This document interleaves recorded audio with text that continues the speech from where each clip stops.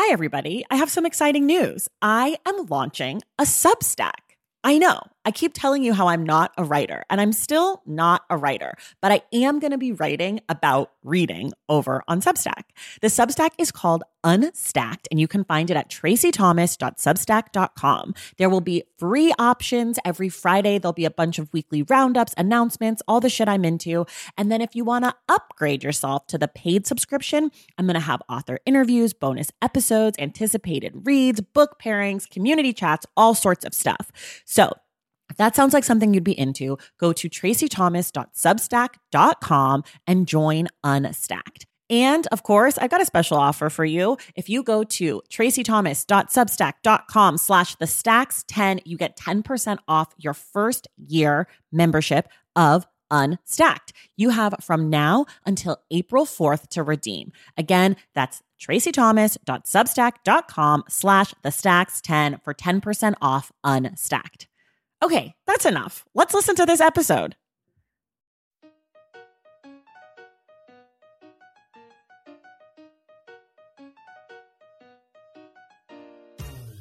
Welcome to another episode of The Stacks. This week, we are joined again by author Nancy Rommelmann, and we'll be discussing Bad Blood by John Carreyrou for the Stacks Book Club. We're launching an awesome new perk for our members of the Stacks Pack over on our Patreon page. If you're not familiar with Patreon, it's a platform where our listeners pledge monthly contributions to the show in exchange for perks and inside access. It connects you with a community of folks who also love reading and books. Our newest perk, which I'm super excited about, is a video chat book club where we'll be discussing the Stacks Book Club pick with the listeners.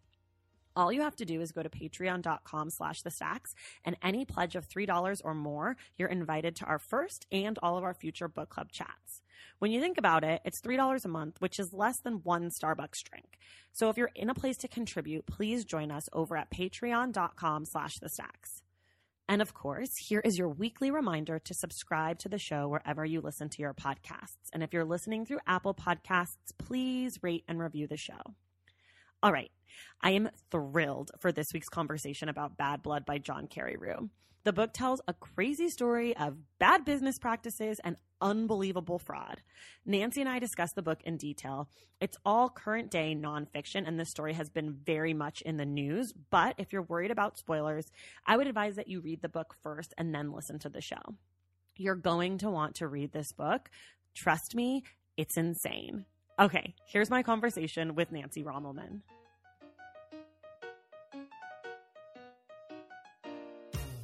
All right, we are back this week with Nancy Rommelmann, who was our guest last week. She is a journalist and an author. Her most recent book is To the Bridge. And this week, Nancy is here for the Stacks Book Club. We are talking about Bad Blood by John Carreyrou. It's the story of Theranos, which is a biotech company in Silicon Valley that was headed up by a woman named Elizabeth Holmes. And the book tells the story of this technology that they had developed to run hundreds of tests on one drop of blood. The company raised millions of dollars, and as recently as 2015 was valued at $9 billion.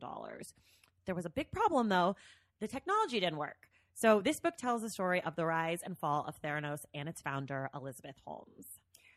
Thanks for having me I'm back. so glad you're here. Oh, man, this book. This book is a total, oh man, this book. Yeah. So I guess just we always start with what were your initial thoughts of the book? Well, so I review for the Wall Street Journal, Mm-hmm. and so we would get the paper at the house every day. And in 2015, John Carreyrou, though I didn't notice his byline then, started writing some articles about Elizabeth Holmes and Theranos. Now, I'd heard of Theranos, Mm-hmm. not a ton, but it was supposedly they were going to, they do a pinprick amount of blood. And from that, they could extrapolate, hundreds of different tests. And, I'd read a little more about it, like, well, actually, the only thing they can test for right now is like the herpes virus. It's like, okay, so like, what's the big deal here? Well, she had gotten incredibly famous. I mean, she was iconic in the black turtleneck, She was doing like TED Talks. Jobs and TED Talks, and she was young and beautiful, and she had this, this mythology. She was a unicorn, as they call them. Well, Carreyrou was kind of like, well, there's might be some problems. And then he started to bang the drum. And it's the kind of journalism I love. It's just like unpeeling one lie after lie. And then, of course, she's coming back and saying, well, it's just that you don't understand. That's what they always do to innovators. They tell us we're crazy. But in fact, he had a big, big story on his hands. I heard that the book was coming out, and it was like I had 18 other books to read. I usually order my books on Amazon. They come so fast. They're cheap. I ran out to Powell's book the day it came out to grab it and read it in 2 days. First of all, really quickly, how great is Powell's? Powell's is great. I mean, Powell's is literally a city of books. If you go amazing. to Powell's and you say to your friend, I'll see you down here in an hour, make it 2 hours because you're not going to be finished. That's one of my favorite things in Portland. Just a plug for Powell's. Yeah. This book, I heard about it. I'm from the Bay Area. And so, startup, biotech, all that stuff is like so in the world. Like my best friend does recruiting for tech firms in the Bay. So, it's like kind of like in my blood, I guess, at this point. No pun. There you go. Perfect. Damn, I wish I had planned that better. But I'd never heard of this. I had no idea about Theranos. Interesting. And I was reading, I think, New York Times Book Review, and they had an article about it, like maybe the week it was coming out, and it was like a picture of her. And I was like, what is this? And my husband, who's a doctor, was like, you don't know about Theranos? Like, I'm so smart. And so I was like, no. So I read like the first line of the article and was like, oh my God, we have to go get this right book. now. So we went up to Book Soup and we bought it. And I think that like the next day I started reading it. I was so excited, telling everyone. I was like 2 pages in and I was like, everyone, you need to read this book. It's the best book ever written. So it just, he layers it really well. And he introduces her, and he really kind of like walks you through the way that this all happened. So by the time you get to like the reveal of like the fallout, you're fully there. You're with him. You're invested. And you also, he does a very, very good job of both explaining how people fell under this sorceress's spell, but also saying, can you believe these people fell under these sorceresses' spell? Right. And that was really fascinating. And we talked a little bit last week about how I did not speak with Amanda Stott-Smith. He did not speak with Elizabeth Holmes. No. But she ain't missing from this book. No. I mean, he didn't speak with like anybody from Theranos who is pro Theranos. Well, there are so few of them at this point. But he didn't talk to Sonny, the boyfriend. No. He didn't talk to like anybody on the board. He didn't really talk to anybody. I have to wonder if how absolutely appallingly shamefaced the people on the board feel. Though, Rupert Murdoch, who'd put in $1.1 billion or something, but then got to write it off when it turned out to be all smoke and mirrors. He came off, I mean, I don't know Rupert Murdoch. He came off kind of well, like, okay, moving on. Yeah. Well, and also, like, she tried to go to him and be like, don't let this story come out. And he was like, I'm so sorry. I'm not involved in that. He's like, I just own this newspaper. Like, I don't care. Right. So for readers, I mean, listeners that don't know, most of you probably do. So Rupert Murdoch owns the Wall Street Journal, and it was the Wall Street Journal that was revealing this story. And Holmes did go in, though we're getting a little ahead of ourselves, and said not once, but twice. Please don't run this story. He's going to leave that to the editors. But he was like, sorry, I can't be bothered. So if you haven't read this book, we're going to spoil it kind of, but again, it's nonfiction. So kind of listen at your own risk. It's what I like to tell you for these ones, just because you can get the whole story if you, basically go read some of John's articles, but just, read the book also either way. Or listen to it on Audible. Or listen to it. I wonder if he reads it. I don't think he does. He doesn't? He doesn't. No. So he, like we talked about your book, he is a character in this book. And for me, the one moment in the book that didn't work was his reveal. Which part? When he was revealing himself to be part of it? Yes. Or, okay. Oh, go ahead. Or. Okay. So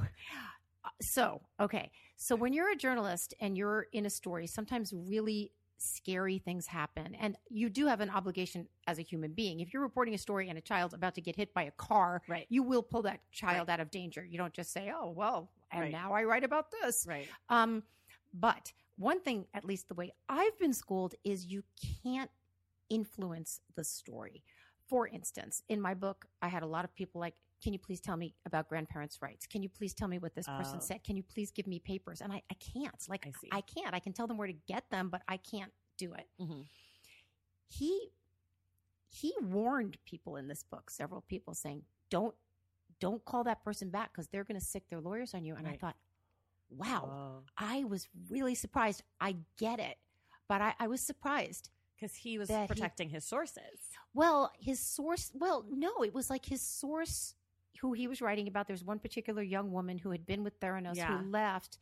And Carreyrou knew that a lot of other people were being threatened with lawsuits. And I think she was afraid to be. I don't remember the details. Yeah. And he's like, well, no, if you asked me, I don't think you should call this lawyer back. And I thought, wow, interesting. Yeah. To sort of influence it in that way. Right. Well, I meant protecting the sources, like protecting them from Theranos, not so much protecting them from like their identity coming out, but he was like trying to make sure that they didn't get slapped with another, non-disclosure or a lawsuit or something that would stop them from talking to him. That's exactly what I mean too. But what's weird is that usually you wouldn't do that as a journalist. But you know what? So you didn't think I think I would have preferred either he be in it a little more. Yes. Or not at all. Because the first, like structurally, like the first 2/3 of the book, he's writing like he's not there. He's not there at all. He's just writing like a journalist would write any expose on anything. And then all of a sudden it's like this guy knew of a journalist that who would maybe write the story. And then it's like, I got the phone call and I was like, whoa, what's going on? Like, it was like so jarring that he just like. I could see that. The timing was a little weird. Like I said, if we'd seen him a little earlier, even if he then disappeared for 75 pages, it might have been a little smoother. Yeah. That was the one thing where I like read it and then I just, oftentimes my husband and I will read together in the same room, but we won't talk to each other. Yeah. And all of a sudden I just start giggling. He's like, what? I'm like, the weirdest, like, surprise, here I am, like the unveiling. Because he does become central to this whole unfolding in like, if another journalist was reporting on Theranos, he would be a character. But for him to be a character in his own work, the way that it came up, it just felt like, it felt like kind of silly the way that he did it. Cause it didn't have the like gravitas of what he was about to do to me. Yeah. I don't know. That was the only thing that didn't work. But yet the book still is just a triumph. Oh, so, no, that was the only, it was one page. And then as soon as he was in the book, I was like, great, here he is. I'm here. Right. But it was like this, like, it was like 10 words where I was like, what is this? What happened? Which I guess if your book has 10 words out of place, like for one reader, you're probably doing great. Yeah. Okay. Let's talk about Elizabeth. She is the central human in this book. She's just one of the great anti-heroines. Right. And she is, so, they say that the two most powerful types of people in the world are rich old men and young, beautiful women, right? So she was young, beautiful, and she was able to cast a spell on, let's just, for the listeners that don't know, her board consisted of Henry Kissinger, David Boies was her attorney, so he wasn't on her board. Larry Ellison of Oracle. Rupert Murdoch put in 1.1 million. And she had multiple secretaries of state. At least two. Yeah, George Shultz. Yes. Who was not only Secretary of State, but he's an economist and used to be Secretary of the Treasury. He was so in for her and what she was going to do, and we'll address that in a second, that he turned against his own grandson who worked on Theranos, who was a whistleblower, who was saying, Granddad, it's all smoke and mirrors. Right. There's nothing here. Plus, she is absolutely vindictive and horrible. And no, he was on her side. Yeah. Now let's unpack this a little. And your husband's a doctor and you're from this world. So someone comes and tells you, I have technology that is not going to be painful, that it's going to be inexpensive to use. It is going to change the way we are able to get our health information. And I'm going to make it affordable and I'm going to bring it to the people. This sounds like a beautiful thing, doesn't it? It sounds the most amazing thing. Right. Okay. It's not that her technology like kind of failed as the trials went on. It never worked. It never worked. And all of the things that they were proposing and all of the things that they had that they said were going on were not going on. Right. There truly was nothing here. Right. It's an unbelievable scam. Right. And And she was able to have it work for like 6 years. Like, it wasn't like, oh, I have this idea, and then 2 years later, like, oh, this doesn't work, moving on. No. Like, she was able to court major companies like Walgreens and Safeway, and she was having meetings with the U.S. military to have this on the front lines during wartime, or like people who are actively in combat. Like, it wasn't just, I have this idea, can we make this work? And it didn't. It was like, I'm actually using this technology that doesn't work on human beings. That's right. And that takes a special sort of sociopath, okay, to not care. And Carreyrou, puts this out. There were people who were told, you have something horrible going on. You've got to go right now because our test, because they were testing people's blood. Okay, Walgreens invested, $225 million. Yeah. They redid all their stores in order to have these blood testing centers. Okay, let's talk due diligence for a second. I mean, who in the world would do this unless you had fallen under some sort of spell? Right. And what did they have? FOMO. They were afraid that if they didn't do it, then, Save On was going to do it. So they didn't want to miss out. But I mean, there was nothing there. Right. And it really makes you wonder, consumer protection, like, who is supposed to be doing that work? Like, who's supposed to be doing the due diligence when you roll out something out of Walgreens or a Safeway? Like, whose job is that? Well, I would think if I owned the company, I'm going to hire people to make sure that this is being tested. And I think, I can't really remember who it was, if it was the FDA or who was coming in to try to inspect her labs, and they always had reasons why you couldn't do it. But, she started, I mean, the Elizabeth Holmes phenomena is all about marketing. She dressed like Steve Jobs, and she talked in this really artificially deep voice. So she was sort of like super feminine in one way, but also fighting against that because, I'd never use my feminine wiles to get ahead. But she was exactly doing this. Right. It started with marketing, and everybody bought into that marketing, like a Walgreens, like this board. Right. And also part of her origin story was that, like Steve Jobs, she was a Stanford dropout. Right. Right. Like, that there's this idea that actually being educated or like finishing your education is somehow negative, right? Like, it's not sexy, or you're not special if you graduate from Stanford. You're only special if you start a company and you didn't like, you got in, but you didn't do it. Well, Silicon Valley, again, more marketing. Right. They like a big splashy story. And she was young, and it was like, wow. She was 19, I think, when she started, and she's going to change the world. Right.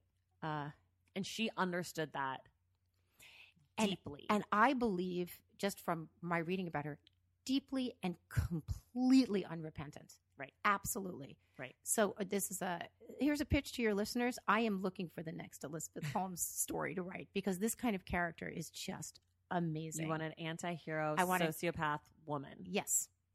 Anybody have any leads? Let me know. So tell us about your aunt. Yeah. I'm sure you've got one in your family.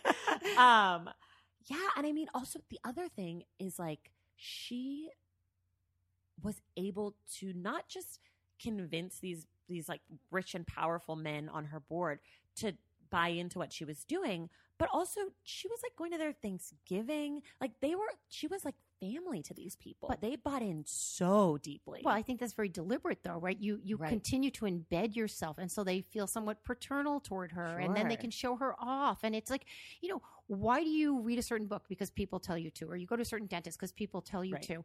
I mean, a lot of these people, what is it on the Stanford campus? It's the Hoover Institution, the Hoover Institution. So these people knew each other. So they just kept like pushing her forth, and she was their little superstar. Mm-hmm. Right. Because they wanted to feel like they had invented this person. They had raised up. They had found the jewel. They were going to support her in order to bring this incredible technology to the rest of us. And it was going to be like, a lot of these guys are like in their 80s, right? Mm-hmm. It was going to be one final grand thing that they did for the country, right? In their legacy. Right. And also, I mean, some of them are known for not necessarily the greatest things, right? Like Kissinger, he's got a whole mixed... not exactly a terrific guy. Right. No, and so this idea of like, I could help save, Zika babies from being born with this technology, like that on my way out the door, I could have this like, really great moment. where I'm yet again, venerated. Yes, I'm the hero. Yeah, there's so much like in that, and in who she is, and how they were able to latch on to her energy and like you said, marketing and aura, that it's just like terrifying. But let's talk a little bit, because this would be my wheelhouse. Okay. Is how badly journalism fell down on this story. Sure. Because Carreyrou started reporting, or I don't know when he started reporting, but he started publishing about her in 2015. She'd already been on the scene for 4 or 5 years. She'd been on the cover of Forbes, and she'd been named at the top blah blah, and everybody failed. Okay. Right. I understand if you're a journalist and you're writing a profile of Elizabeth Holmes, you don't need to know everything about blood testing, but you need to check yourself, and you cannot take the word of some marketing flack inside that this is what happens. Right. And they did. And they that was a giant failure on the part of journalism. And bad. Even the people like inside because how she kind of pulled it off was that the culture there was just toxic. But part of it was that the engineering department was separated from the sales department, was separated from the technology department. And so nobody quite knew what did and didn't work fully. Like you could sense like, oh, I know this can't really do that thing that they're saying it's doing, but you're in engineering and you're not in the labs department. So you're not actually seeing the results. Like, so she had divided everything. And I'm sure if you're an outside person, if the people inside couldn't figure it out, I think a lot of them did figure it out, though. Right. But divide and conquer, right? I mean, one scene in the book but you're absolutely right. So let's say the people that are testing the blood, it's not really working, but, there's also the little, whatever they called that little box where they did the testing. Mini lab. The mini lab. So maybe when you get it in the mini lab, it will work better. This mini lab was literally something like 5th graders. Yeah, it was like a science project. Would have done better. I mean, it was so clunky and it didn't work at all. Right. Now, the people that were building the boxes knew it didn't work, but then they're maybe like, well, maybe we don't need it to be so slick. And maybe they didn't understand the biology part of it. Like they were the engineers, but they might not have understood like the medical science, and she was keeping the people who did separate. Right. Like, because like a doctor might not know how to build a 5th grader's box. Right. Whatever, the mini lab. Let's talk about how blinded they were by mythology. She would go to give a demonstration of the mini lab to 150 mucky mucks for whatever to raise money. And it wouldn't work. Right. And then it wouldn't work again. And she's like, oh, it must be your Wi-Fi. Your Wi-Fi. I mean, your fault. Come on. And then they're like, yes, please take my money. Yeah. Like, what? Yeah. So crazy. Well, so this is just a little anecdote from my life. So my father-in-law, he's a career biotech person. He was like part of the marketing and research development team of Aleve. Like he's like part of the reason Aleve is blue and in that shape. Yeah. Who doesn't? He like did, apparently women said that the color and the shape were very soothing for their cramps because it was supposed to be a period. Anyways, so he's like been, Eli Lilly, like a long, long time. And she went to him and said, will you be on my board? And he was like, I'm interested. How does it work? And she's like, oh, I can't tell you, confidential. And he was like, oh, okay, well, I can't be on your board if I don't know how it works. And she was like, oh, okay.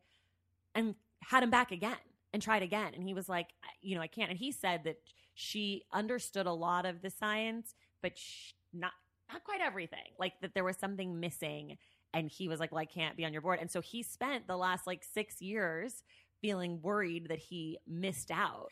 And so when this book came out, he was like, yes, in your face, which is like hilarious. But it's crazy that, because they talk about it in the book, like there's nobody on her board who was in medicine or biotech. It was all engineering and then just rich dudes. Right. Statesmen and politicians. Right. But that is a red flag. When you start thinking back on all the red flags, you're like, that's a red flag. So did your father-in-law say anything about what her personality was like? No. Okay. Not that I know of. Find out for next time. I will find out. Yeah. But it's just, he said that she was very seemed very knowledgeable and it was a good present. Yeah, she probably had that spiel down. That pattern, I'm sure. I'm sure. But it's just crazy. It's so, You know, like I'm at loss for words about her. I listened to a little podcast, Radio Lab, about Bernie Madoff the other day, and everybody knows the Bernie Madoff story. And I thought, in ways that she's even worse than Bernie Madoff, because Bernie Madoff sort of got, lost in his own hubris, right? But at least it was an old-fashioned Ponzi scheme where he was actually, in a business that was a business. He was selling, he was investing. She had nothing. She was doing absolutely nothing. She wasn't even trying to make her concept work. Right.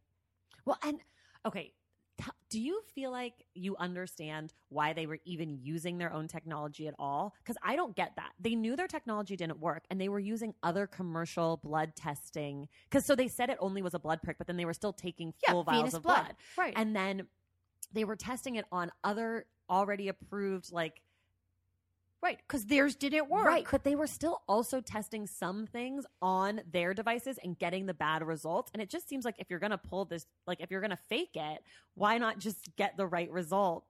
I don't think that they thought this through very well. Plus, her boyfriend was just a big blowhard. And nobody knew it was her boyfriend? Yeah. That was also crazy. He was so gross. He was so gross. So gross. And abusive. He was intimidating people. And... But so was she. I read a couple different think pieces by Virginia Heffernan and some other about her and what she was. And some people, or I don't know, some people was her boyfriend, what was his name? Sonny something. Balwani maybe. It's he was just using her. It's no, she was completely using him. I mean, he had money. He had a track record, though he was a blowhard. Right. And she had no plan except to continually want herself to be seen as powerful and to just betray and humiliate people. Right. Right. Do you think that the coverage that she gets, even now, even after everything's starting to come to light or has come to light, I mean, she's been indicted, all this stuff. Do you think even now that impulse to want to protect her and villainize Sonny do you think that comes from sexism? Do you think that comes because she is this pretty young girl. I mean, she's a woman now. She's in her 30s. She's not a little girl. I shouldn't say that. She's a pretty woman. And even at the end of this book, John Carreyrou kind of brought up that other people were saying, Sonny was the ringleader, this and that, even though we all know it was her. And she was like that even as a kid. I wonder where that impulse to protect her comes from. I don't know. Yeah.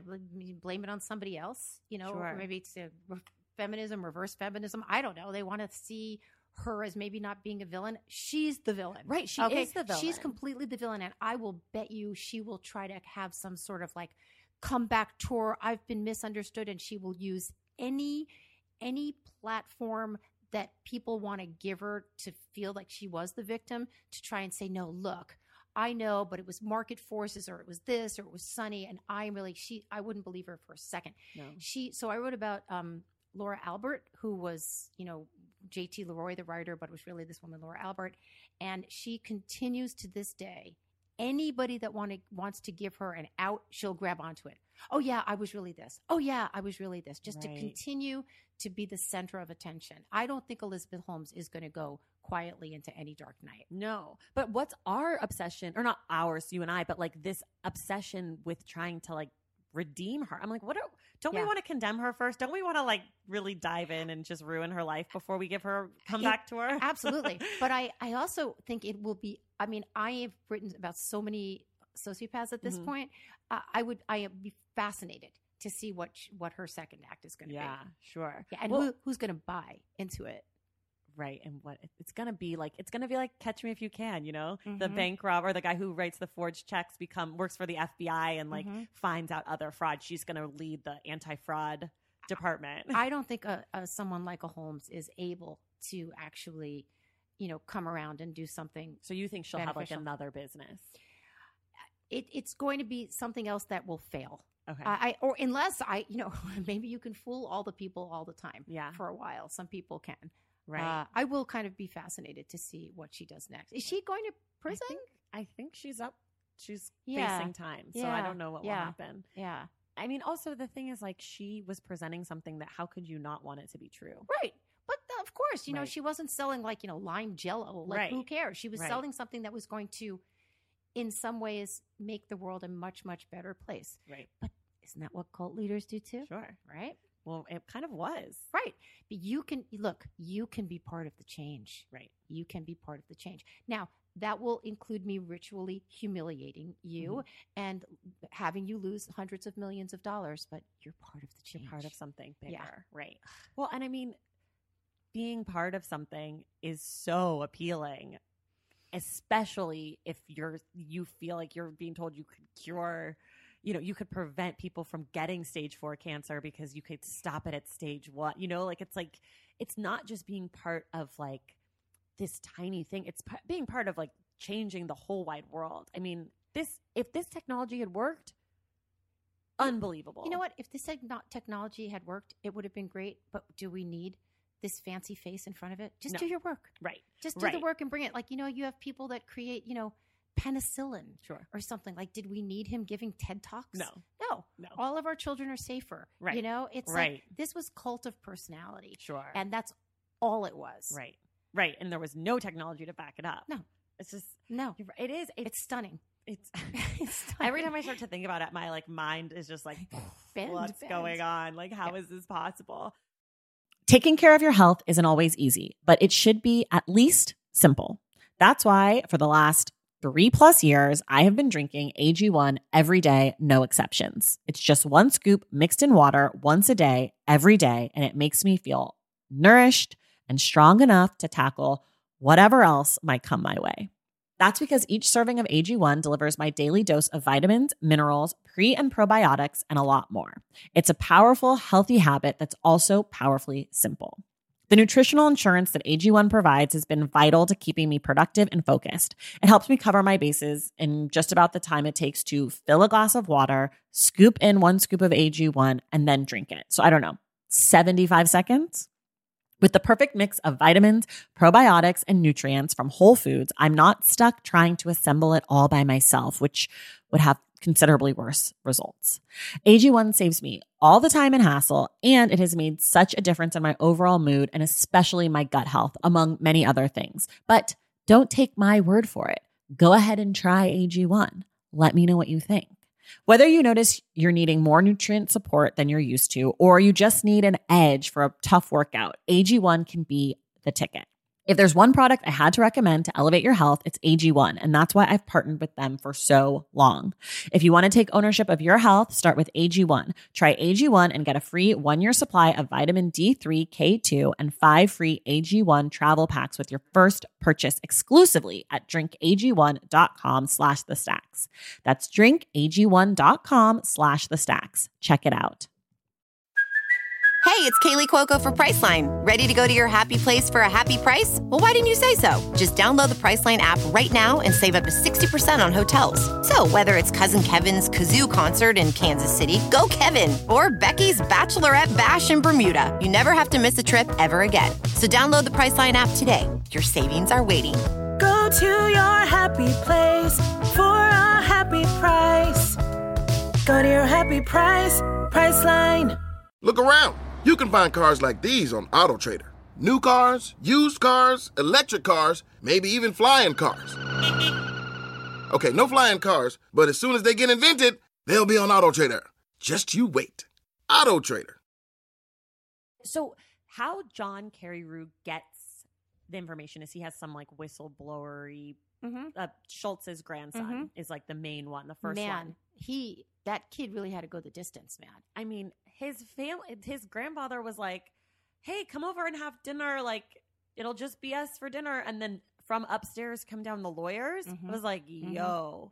And even he was like, I really want to believe you, but I think you're wrong. Like, what does the grandson have to gain by this being a failure? Right. Like, I feel like that's always the question is like, what do you have to gain? You know, who has the most to gain from this? Like when a story leaks, you know, it's like, well, who's leaking this? Because that person has the most to gain. It's like, why would he make up that the technology didn't work? He would stand so much more to gain if it did work, right? And his grandfather was part of the company. Right.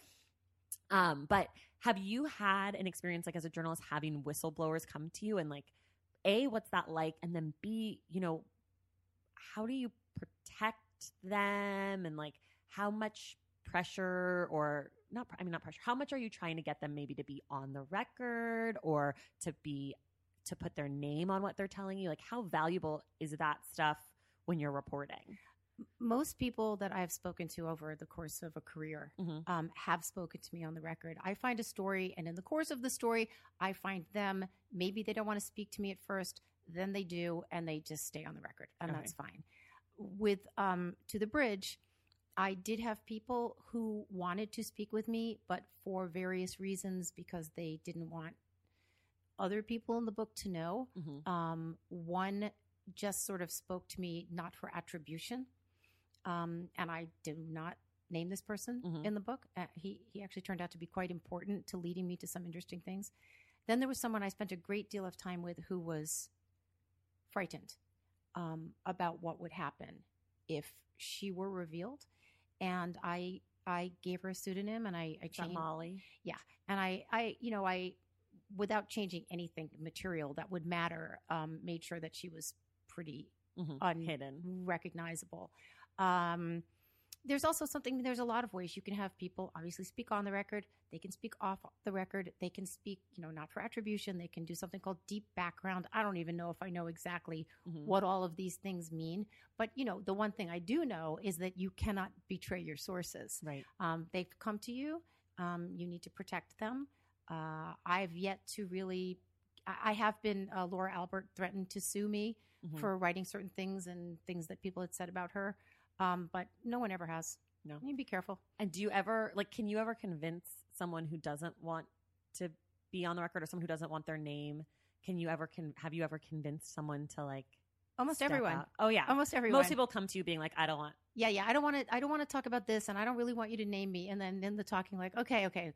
The one thing that they can't do, which I found out, which is pretty lucky for us, is you can't, if you come and talk to me and we have an interview and I'm writing about you, you can't come back later and say, "Oh, I don't want to be on the record." It's like, no. Does that happen a lot? I haven't had it happen, but I've been afraid it's going to happen, and then I don't remember where I learned that, but I was like, "Oh, cool." Are you afraid that it's going to happen because you're they're giving you information that you're like, "Oh my god, yes, jackpot," or just you just don't Is the when you worry about someone coming back and wanting to renege on it? Is it because? Well, people will they're like, oh, I don't know if we should really talk about that. But usually when that happens, then they want to talk more about it. So, that's so interesting. Yeah. And, have you found that while working, I'm specifically about To the Bridge, but also just in general, that people are excited to talk to you once they sit down? No, I guess excited makes it sound joyful, but that they're enthusiastic about divulging information. Interesting. Sometimes, but not usually. Usually it starts with sometimes they're angry at me. They're angry just that I'm around, but they've got stuff that's gnawing at them and they want to talk about it. They'll challenge me sometimes at the beginning. Others just start really slow and sad, and then we pick up steam. Others just I don't think I had one interview in this book that ran under 5 hours. Oh wow! Because which is a lot of taping. Once people started talking, they just couldn't stop. Right. Yeah. And if you're checking out your source, so someone comes to you and they talk to you for 5 hours, then do you go back and listen to everything and write a list of all the things you have to check out? Sort of. I'll transcribe it, and then I'll be the bane of every writer's existence, by the way, is transcribing. But you have to do it, number one. Number two, it makes you start to look at certain things or things I need to follow up. And people have terrible memories. Right. I mean terrible. Right. And so there are certain things I had someone in the book, he's like, oh, yeah, I've known Jason for 14 years. It's 11. It couldn't have been, because I know that they didn't meet at that point. So you do your best. If someone's lying to you, you can include the lie, right? As long as he's telling you the lie and you're putting it in some sort of context. Right. You do have to kind of check it out, because also people will also talk to you wanting you to carry their water, or like, let's say Joe hates Mary. So I interviewed Joe, and Joe tells me what see you next Tuesday. Mary is on this and that. He wants that printed. Yeah. Well, sorry, dude. If that's Right. not part of the story, it's not getting printed. Right, They okay. they want to use you to bring their message forth. Right. So you got to be a little careful about that. Because in Bad Blood, I mean, obviously there was a lot of fact checking that had to happen. Yeah. Because there was so much threat of lawyering against the Wall Street Journal and against John Carreyrou specifically. Have you ever been in a situation like that where you've had to like sit down with all the editors and all the people and like line by line? So I was with the LA Weekly for a long, long time, and they did pretty extensive fact checking. And so, yes, I've done that before. But since I spent so long on this book and I've been a journalist for 20 years, I was fact checking all along. And then my publisher, bless them, Little A, which is an imprint of Amazon, they had an unbelievable fact-checking department, which is rarer and rarer in publishing because there's just not that kind of money or human power, but they have it. And they came back, they checked 2,100 facts and came back with 935 questions, all of which I had to substantiate and was able to. I also learned I have numbers dyslexia during the fact-checking department, so thank you for saving my ass on that.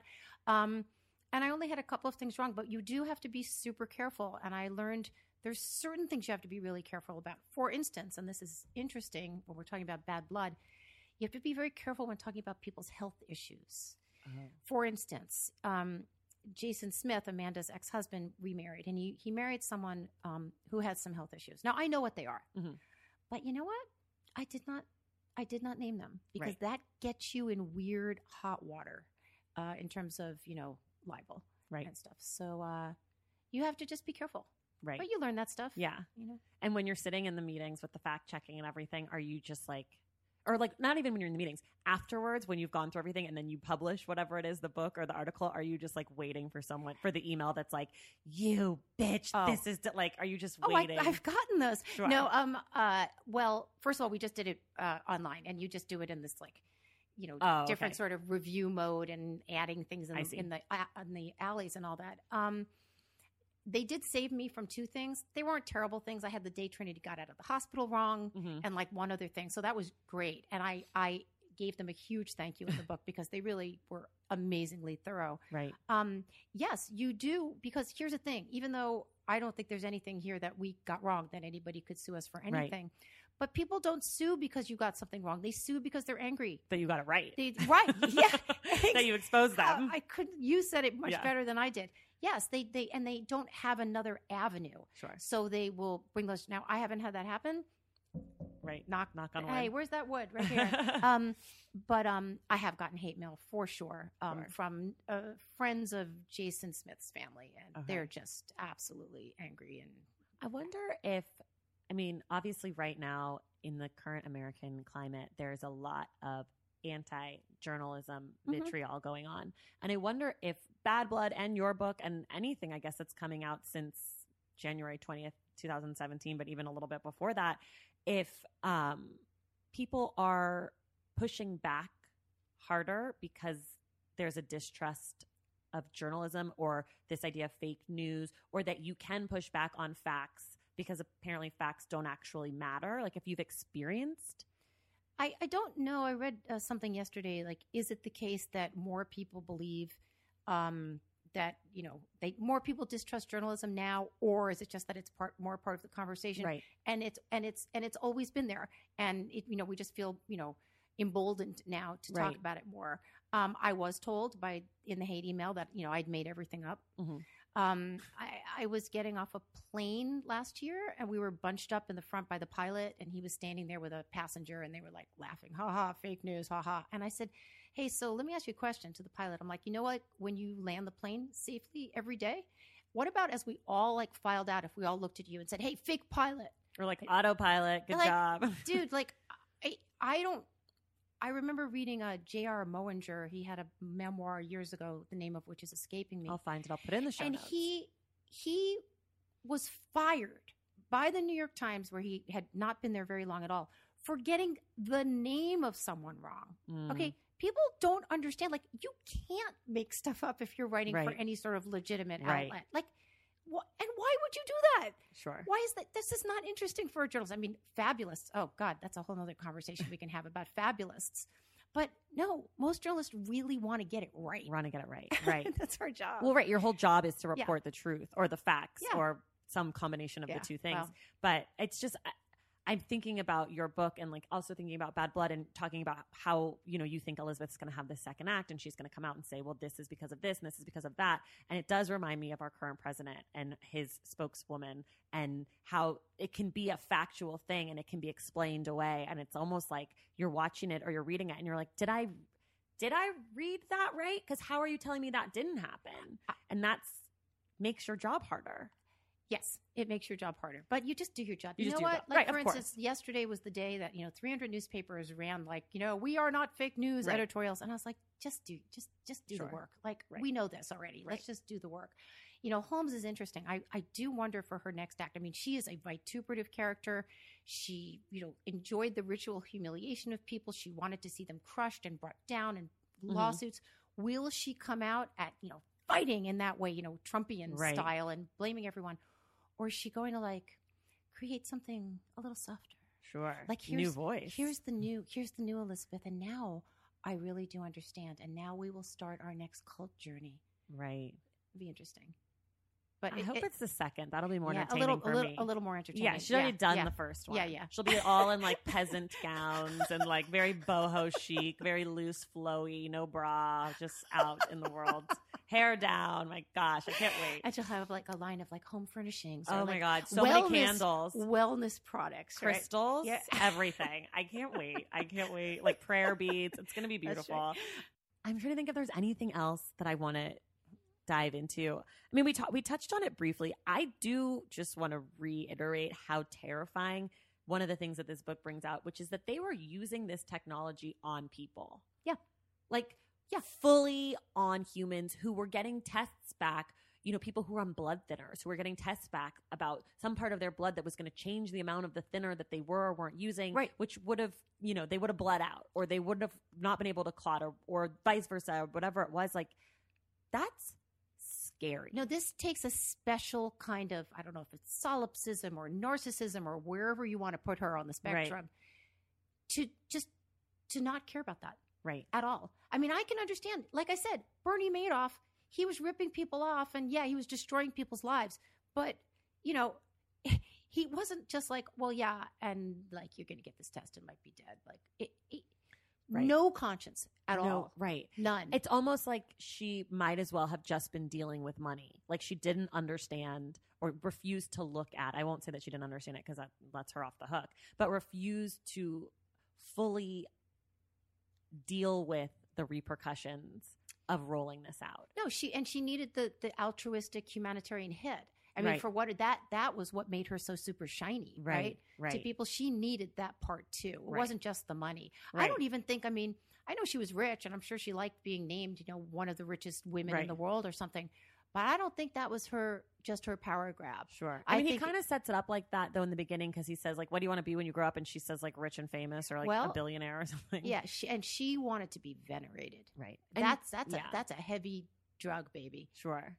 But just like at the cost of everyone else. Right, at the cost of everyone else. Right. Not like, because sometimes you find people who are sociopaths who are at the cost of, those that are less desirable, right? Like when we talk about Sheila from did you see Wild Wild Country?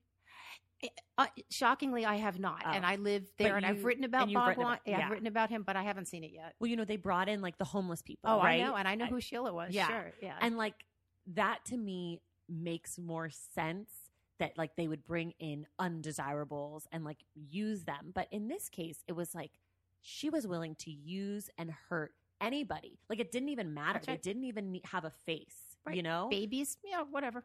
It was just blood. It was just blood. And like also pricking all of her employees, making them like these people had like fingers that wouldn't bleed anymore basically because they were pricked out from testing. Like it just, the manipulation and like the using of other people is unprecedented in this book. Readers, you should check out this book because if you want to just like read with your mouth open of what she was capable of and also what people fell for. Right. It's interesting you said at the beginning, we have not heard from these board members. No. Why? That's Carreyrou. I hope you're on that story now. Egg on the face big time, right? Yeah. I mean, I think you've got to feel just mortified that you fell for this. You know what, though? People who do, it's like someone that goes from a Bhagwan Rajneesh to a Bikram yoga to a whatever. Sometimes they're just searching for the next thing. Right. So who knows? And like I said, a lot of these guys are pretty old dudes. They might just be like, ugh, leave me alone. Right. I'm done. Well, and I think it's also like maybe they can justify, like you can, I think sometimes when it comes to money, you can say that that's the reason why you support or don't support something, even though maybe personally it's more than that, but it's easy to be like, oh, I thought it was a good investment. No big deal. Interesting. You know, so, kind of like. I was not under her sway. Right. It has nothing to do with that. They said it was supposed to be worth $9 billion. They wanted to be in on it. Just, you know. But I don't think they really think that. But sure, they can use it as I think that's an easy way to get out of it. It's like, yes. well, I don't have to do an interview. My accountant said we would make this much money. You know, if not, it's a write-off. That's it. It's that easy. But it's like if you went and you did the deep dive, right, you would say, really? Schultz, let's talk a little more. Because, you know, she was at your Thanksgiving. Like, if that's just someone that you're invested with, like, how many other companies that you invest in are you hanging out with the CEO over your family? Right? Scary. Okay, the last two things I want to talk about. One is, what did you think? We always do this on the show. What did you think of the title? So I loved it. The full title is Bad Blood, Secrets and Lies in a Silicon Valley Startup. Well, the subtitle's fine, but the Bad Blood is just really good. Fantastic. It's really, really and good. the cover's really good, too. The cover's good. It's really good looking. Yeah. It's like shiny and dark and bloody red. Blood red, of course, obviously. Yeah. And then the other one, and this is, I guess, I don't know if you know this, but they are making a movie of this. Oh, yes, I do know. With, what's her name? Jennifer Lawrence as her, which I'm a little nervous about because I sometimes think Jennifer Lawrence is a little heavy-handed. Okay. So I'm wondering, I think she could do it because I do think she does like get out of my way really well. But I am nervous. But normally we always talk about who would we cast in the movie. So if it wasn't her, was there anyone you were picturing in your mind, or no? No, but I actually think she's a pretty good call. Yeah, I think she's gonna. I mean, with her hair like slicked back and the bun and the turtleneck. Yeah, I think. I haven't seen a whole ton of her movies, but she's pretty good. She's good. Yeah. I saw Joy and she's like over the top in Joy. But she's so good in Hunger Games, one of my favorites. She's very good in Hunger Games, yes. And I kind of feel like maybe Elizabeth Holmes has a little Katniss in her. A little bit of just like... Yeah, but Katniss is like, she's a badass on the side for justice. Yeah, right. But still that energy of like, I'm coming, you can't tell me what to do, I'm running this show. Yeah, as I told you, I'm looking for my next great anti-heroine to write about, sort of like a contemporary Cersei Lannister. Is that Game of Thrones? Yeah, Cersei Lannister is. Yeah, I'm gonna dress up as her for Halloween. Are you? Yeah.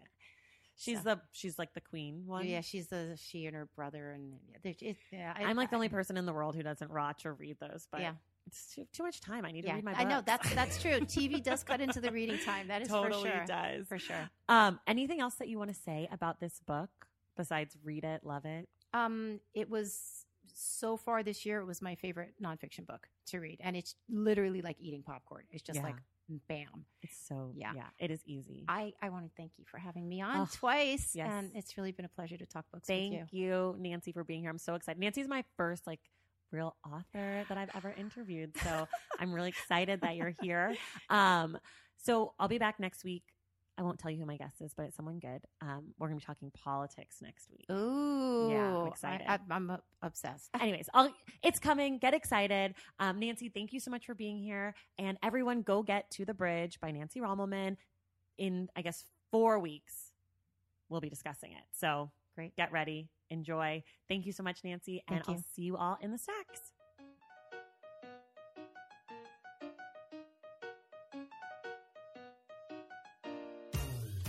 That's all for today. Thank you for listening, and thank you to our wonderful guest, Nancy Rommelmann. Don't forget to check out our new video chat book club by going to patreon.com/thestacks. Make sure you're subscribed to this show wherever you get your podcasts, and if you're listening through Apple Podcasts, please rate and review the show. Our graphic designer is Robin McCrite, and our theme music is from Tagirajis. This show was created and produced by me, Tracy Thomas, and I will see you all in the stacks.